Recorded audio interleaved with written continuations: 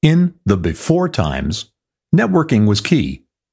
Now that we're getting back to normal, what do you need to know to score a networking knockout? We'll find out on this episode of Shift Shapers. Change either paralyzes or energizes. The choice is yours. You're listening to the Shift Shapers podcast. You're about to learn firsthand from businesses and entrepreneurs who have successfully shaped the shifts in their industries. Get ready to become the change you want to see. This episode is brought to you by Shift Shaper Strategies. In sales, if you confuse, you lose. Clarify your message so you win more clients, crush your sales goals, and build your practice. Learn more at shiftshaperstrategies.com. And now, here's your host, StoryBrand Certified Guide and Chief Transformation Strategist at Shift Shaper Strategies, David Saltzman. You know, in the before times, that is obviously pre-COVID, we talked a lot about networking, and we probably thought about it in the context of live events. You know, we were going to a cocktail party, or we were going to some event or whatever, and we were face-to-face and nose-to-nose and eyeball-to-eyeball with people. And I wonder if during COVID, a lot of us have maybe let our networking chops down a little bit, or maybe some of us never had them up in the first place. And since it looks like maybe we're coming back to normal, I won't whisper like the president because that's creepy. It looks like we're coming back to normal. Maybe you need to brush up on those skills. And so we thought, who could we ask? Let's find an expert. And we did. We found Michael Goldberg. And Michael wrote this great book called Knockout Networking. And it's for financial advisors and other sales professionals. So pretty much all of you in the audience fit into one or the other of the categories. And with that, welcome, Michael. Well, thanks. I appreciate being here, Dave. Here we are in the middle of the ring. In the middle of the ring. Yeah, I've never gotten a book from an author with a note that said, keep your left up. Well, there you go. There's one. There's one. Okay, so now explain the boxing metaphor.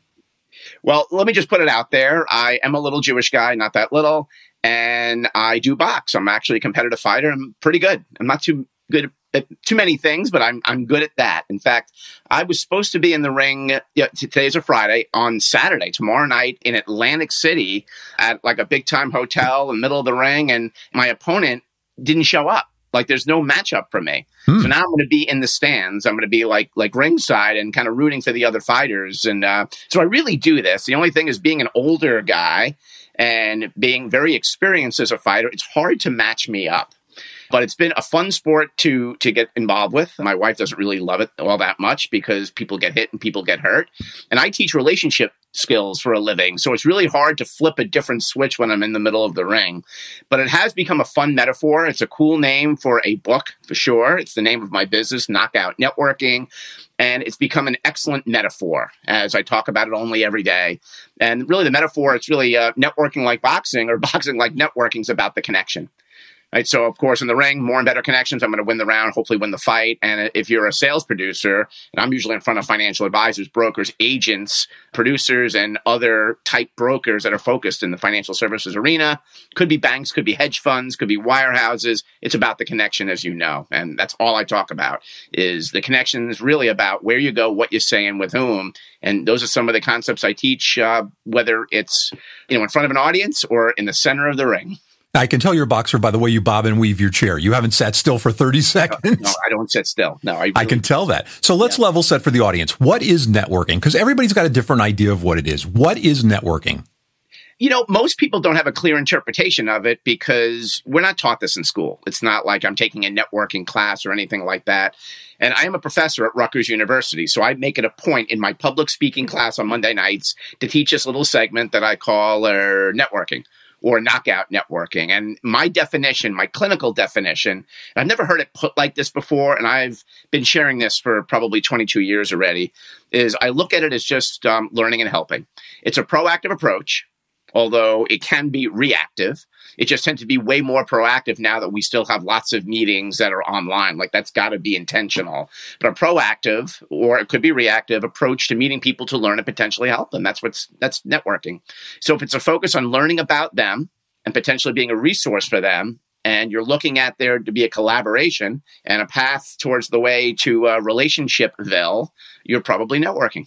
And you point out in the book that that's the key to having a successful career. Why is that? because I could Kevin Bacon 6 degrees to separation. And for those of you that aren't boomers, look that up, hit the Google.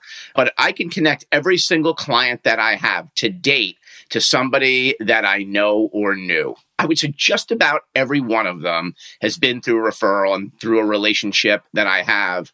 And most of it has really been proactive. Like the relationships were ones, I don't want to say that I forced, but that I went to the right place, said the right thing, hopefully, and met the right people, and it turned into something. And it may not have turned into something right away, but it turned into something over time. I mean, even next week, I am traveling to, where am I going? I'm going to Austin, Texas, and I'm doing a speaking engagement, big keynote thing through somebody that I knew 6 years, I still know her, but that I met 6 years ago because she hired me somewhere else. And I was referred to her. And there's just a storyboard for each one of these connections. And if you're systemic, good, and genuine at this whole networking thing, those things they'll only happen every day. Is that what you mean by having a networking mindset? You talk about that a bunch in the book. Yeah. So a networking mindset is like you have to have an attitude towards a connection and I look at it as just really being like for networking to take, you got to give, right? Like, so it's really being a giver. If you already have this mindset of, I like you, or I want to get to know you, and I want to figure out a way that I might be able to help you as appropriate, and you're genuine about that, and you're happy about that, that's a networking mindset right there.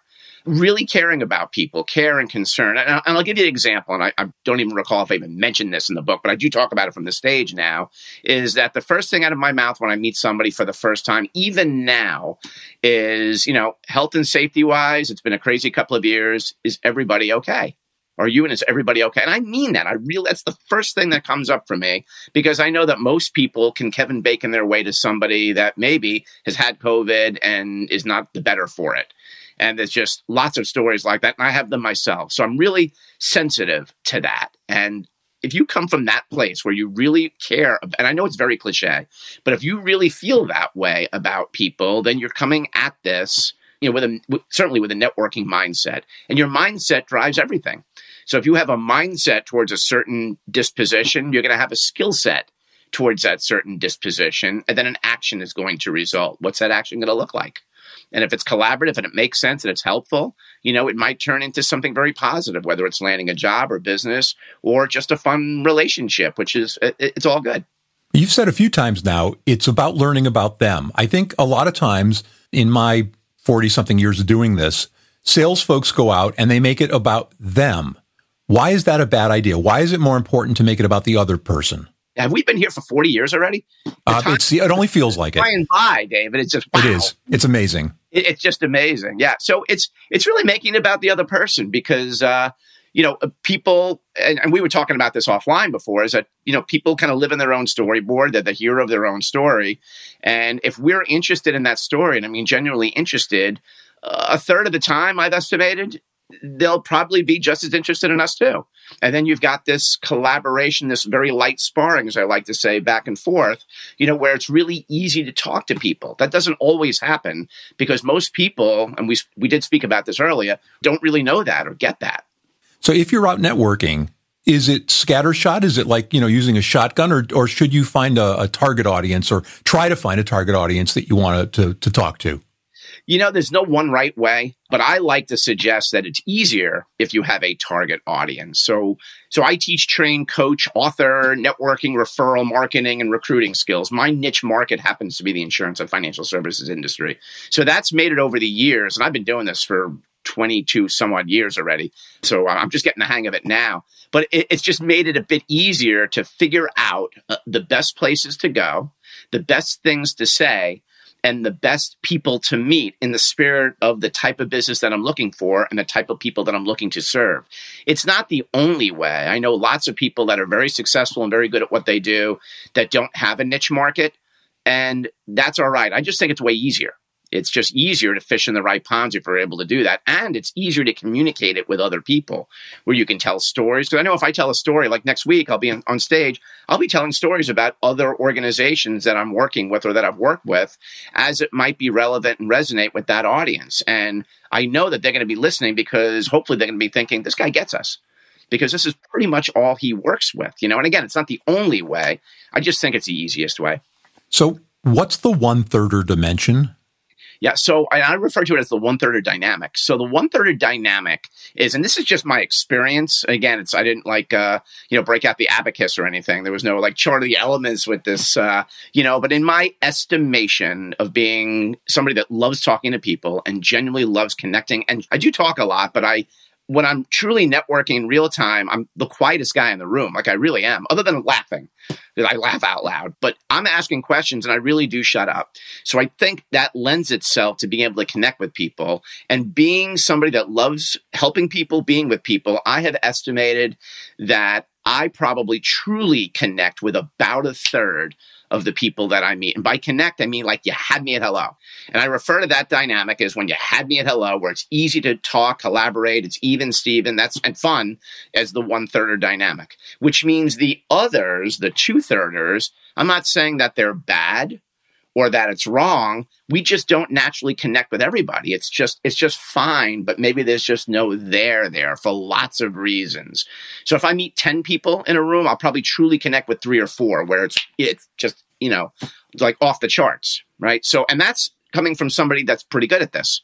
So imagine the perspective and what the numbers would be if we did have that chart of the elements with somebody that doesn't have those gifts or doesn't have that networking mindset, skill set, will set, is their numbers have got to be way lower, right? It's got to be, less than a third, and then it could get frustrating if you're a financial advisor or a broker or whomever trying to build a business. So it's about the connection, and it's really about connecting with your one-thirder audience. And now, a word from our sponsor. It's a fact. Salespeople and organizations lose opportunities because they don't clearly communicate their value. In today's market, your story is your message. It should be crystal clear, perfectly arranged, and precisely targeted to attract the clients you want. As a certified story brand guide, we use the exclusive SB7 process to create that story and the websites and collateral that deliver it. If your message isn't cutting through the noise, we can help. Visit us at shiftshaperstrategies.com to learn how we can help you find, clarify, and deliver a message that wins clients, crushes sales goals, and builds your practice. In sales, if you confuse, you lose. So learn more and schedule that call today at shiftshaperstrategies.com. That's shiftshaperstrategies.com. And now, back to our discussion. If we were to dissect a networking conversation with a stranger, at what point in the conversation do you insert what you do and what you might be able to bring to the table with that prospective prospect? Yeah. So, I'll talk about, and I ask a lot of questions. So my questions are going to really be around, do you have a target market? If so, why? And if not, why not? And, what does that look like? And what have been some of your successes in terms of generating referral business? What have been some of your challenges? So I would ask questions to try to dissect exactly what's happening, what may not be happening, and then how present that person or that group might be around that. And then try to come up with some suggestions in terms of, I wonder what would happen if. I wonder what would happen if you said this. I wonder what would happen if you were more specific about that. I wonder what would happen if you asked these types of questions and just listened. And that's probably where I would go with that. How important is following up now? So you've met John Smith, you've had your little interaction, you've moved on, whatever, at the we'll use a cocktail party. It's Friday afternoon as we're recording this. Cocktail parties. I'm thinking cocktails, so I could tell that, Michael. How important is it to follow up, and what's the best way to follow up, or is there a best way to follow up with somebody? I'm not sure if there's one right way, but there's certainly wrong ways. Wrong way is to not to do it at all and to think that other person's going to follow up. And one of my favorite clients, a big wirehouse client, refers, I steal it and I always kind of footnote her, but she refers to the follow-up as the FU. She said it's all about the FU, and it really is, whether it's landing a job or bringing business in it or a date, right? It's get the number. It's still, it's still all about the FU, right? So follow-up is critical. It's all about the FU. And there are some best practices that I like to share. For one thing, I think the follow-up starts when you're still face-to-face, nose-to-nose, belly-to-belly, screen-to-screen. I think that's important. David, it sounds like there's a lot that we could be talking about and potentially helping one another with. Would you be open to having me follow up with you, set a time so we can continue our dialogue? So you see how I've kind of, I've set up that punch. I've set that whole thing up in what I call the presentation phase. So by doing that, of course, if I feel a 1/3 connection, you're going to feel, if I'm speaking to you, you're going to feel that 1/3 connection. So now I've greased the skid for that follow-up. So now if I connect on LinkedIn with a collaborative note, or an email with a collaborative note with perhaps maybe something written in snail mail. But I try to do the electronic thing because I love to follow up within 24 hours or the next business day or whenever we have decided it makes the most sense. So again, it becomes very, very collaborative. So that makes follow up a we thing rather than a me thing. And that's so important. Like, it can't just be, I'm going to follow up so I can shake it down for business. That doesn't feel right. And it's not genuine. It's really not networking unless that's where you left the conversation. If that networking partner has truly become a prospect, which does happen, but it should not be the expectation. And the other thing I'll add, especially now that, most of the meetings are digital, is that when you're following up with somebody and you're looking to get another meeting, make it really easy for them digitally. So you be the one to send the Zoom link or whatever platform that you're using. Don't put it on them, and also communicate in their time, in their time zone. So if I'm speaking with somebody that's on the West Coast, I will speak, I'm on the East Coast, I'll speak in terms of Pacific time because I just want to make the math easy for them. If I make it easy, they're going to be thinking, wow, this guy has done everything to make this easy. Would probably be pretty good to get to know this guy and potentially work with him. Yeah, nowadays it's interesting in a lot of different ways in business. The coin of the realm is removing friction. Yeah. And just making it easy, to do business. So one of the things that I found was interesting in the book, obviously you're a terrible speller. You talk about PEECE, but you don't spell it that way. You spell it PEEC. Yeah, did I spell that incorrect? Wow. Yeah, I think you might have, but you need a better editor. But tell me what you thought you were talking about. Right. That's right. Yeah, so I'll have peace of mind that this works. So PEECE is one of my favorite concepts and distinctions to share, especially with advisors, because what it does is it takes a lot of what I believe are the most important concepts that you might share with somebody when the time is right to be able to highlight your message. And if you do it in a clever way, you could sort of extract those 4 elements from the person that you're speaking. So what am I talking about? So PEECE is PEEC, and it's an acronym, and it stands for profession, as in your profession, your expertise, which is your smarts, the environments that you work in or that you choose to work in, target market, and then C is call to action or your ask. So the PEECE statement, if you can exchange PEECE statements, and it's funny, so I lead, outside of speaking, training, coaching, I lead a national networking organization. We've got communities all over the country, and it's called, wait for it, the Networking Group, TNG. That's very clever. Yeah, I think so. I thought it took a while, right? As a marketer, I appreciate that. Yeah, so focus groups so TNG, the networking group, it's all virtual, right? We've got lots of members throughout. But one of the things that's in our training is that when you get together, you have to do these intros, like around the room or around the screen, and everybody has to use a PEECE statement or some variation. And the reason is it's not because I'm saying so, it's because it's developing their wherewithal to be able to deliver a message that's on point and on target with one another, and it puts them in the best light to be able to help one another. So profession, who you are, what you do with whom, like your profession, your expertise, your smarts, the environments, your target market, and your call to action, your ask. So I'll give a quick example of what that might sound like. So let's just say you and I are 1/3 connection, David. I'm just going to kind of go off on so we're in 1/3ville, and you say, what brings you here, or something like that, right? So I might say something like, well, I'm a speaker, trainer, coach. I'm actually a competitive boxer. My company is Knockout Networking. All I do is I help sales producers grow their business. My expertise, the expertise is in the areas of networking, referrals, and recruiting. Almost all of my work is in the insurance and financial services industries with companies like ... And when I come to meetings like this, I'm always looking to meet or be introduced to branch managers to potentially have a conversation about how I might be able to help their team of financial advisors grow their business. How about yourself? Yeah, it's a great formula. A very succinct, kind of pointed way just to make the point, but it would certainly be much more conversational in real time if I were, in fact, having a conversation. But nonetheless, it's about clarity. If you confuse folks, you lose them, and you'll lose them right at the get-go. And it's so much harder to get them back after you've lost them the first time. Yeah. So being clear is really very, very important. And And there's another aspect to that as well, is that PEECE is not just, and it's not a script. It's really more of a structure, as I describe it. There shouldn't be something that's memorized. You should just kind of know those 4 components cold, but they're conversation pieces. Mm-hmm. So if you and I were truly at that cocktail party Friday afternoon, with a couple of brown beverages in our hands, I might ask you, like what you do. You'll tell me how about, and then you'll, counterpunch, how about yourself? So I'll just cover a profession.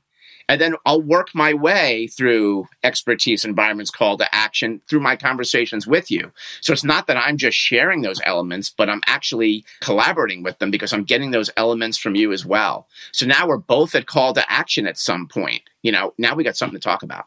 We've got a couple of minutes left. I think one of the things that folks forget sometimes, and you make a point of it in the book, is that listening is incredibly important. And there's listening and then there's listening. Yeah. Talk about that for a moment, if you will. Did you just say something? No, I didn't. I said nothing. I never do. Just repeat. Yeah, repeat. No, so I'm not even here, actually. I'm not here either. I don't even know what's going on here. It's just, where do these glasses come from? So, so it's interesting. When you think of somebody that's networking and you're kind of working the room, there's always the big focus on you got to talk. You got to talk good. But a big part of it is listening, because if you're not listening to what's going on and you're just thinking about the next thing that you're going to say, you're definitely, pulling your punch. There's no question about it. So I had mentioned earlier that although I'm very outgoing and I love talking to people, when I'm truly the networker and I'm not the speaker guy, I am one of the quieter people in the room, because I'm asking questions and then I shut up because I really want to focus on listening to what it is that they're saying. So my next question is in light of what they've just said. And I think that's really important. And it also draws people out, because not everybody is an extrovert or is necessarily comfortable in their own skin in those environments. But part of my job in my mind is to make them feel that way. So if I'm truly interested and I'm asking questions and I'm listening, it's really giving them the stage to be able to own that. And I'm getting more information from them. We're having more fun ultimately. And it just gives me better things to be able to talk about when the time is right. Well, and people like talking about themselves. Sure. So, and we'll finish with a little note that, as I tell my clients sometimes, silent and listen have the same letters. Yeah. So, sometimes you just need to sit back and call it fact finding if you want to be, bottom line about it. But listening to somebody and understanding their piece without maybe the C is highly important, because then you know how you might be able to help them. Yeah, that's right. It's a great place to end our conversation. Michael Goldberg, author of a great book. If you can, pick it up. It's available at Amazon and all those other places you buy books. It's called Knockout Networking for Financial Advisors and Other Sales Professionals. It's a terrific book, and it's been a great, fun conversation. Michael, thanks for joining us today. Yeah, this has been a blast. I appreciate being here. Thanks for everything, David. The Shift Shapers podcast is a production of Shift Shaper Strategies and may not be reproduced or quoted in whole or in part without our express written permission. Copyright 2020, all rights reserved.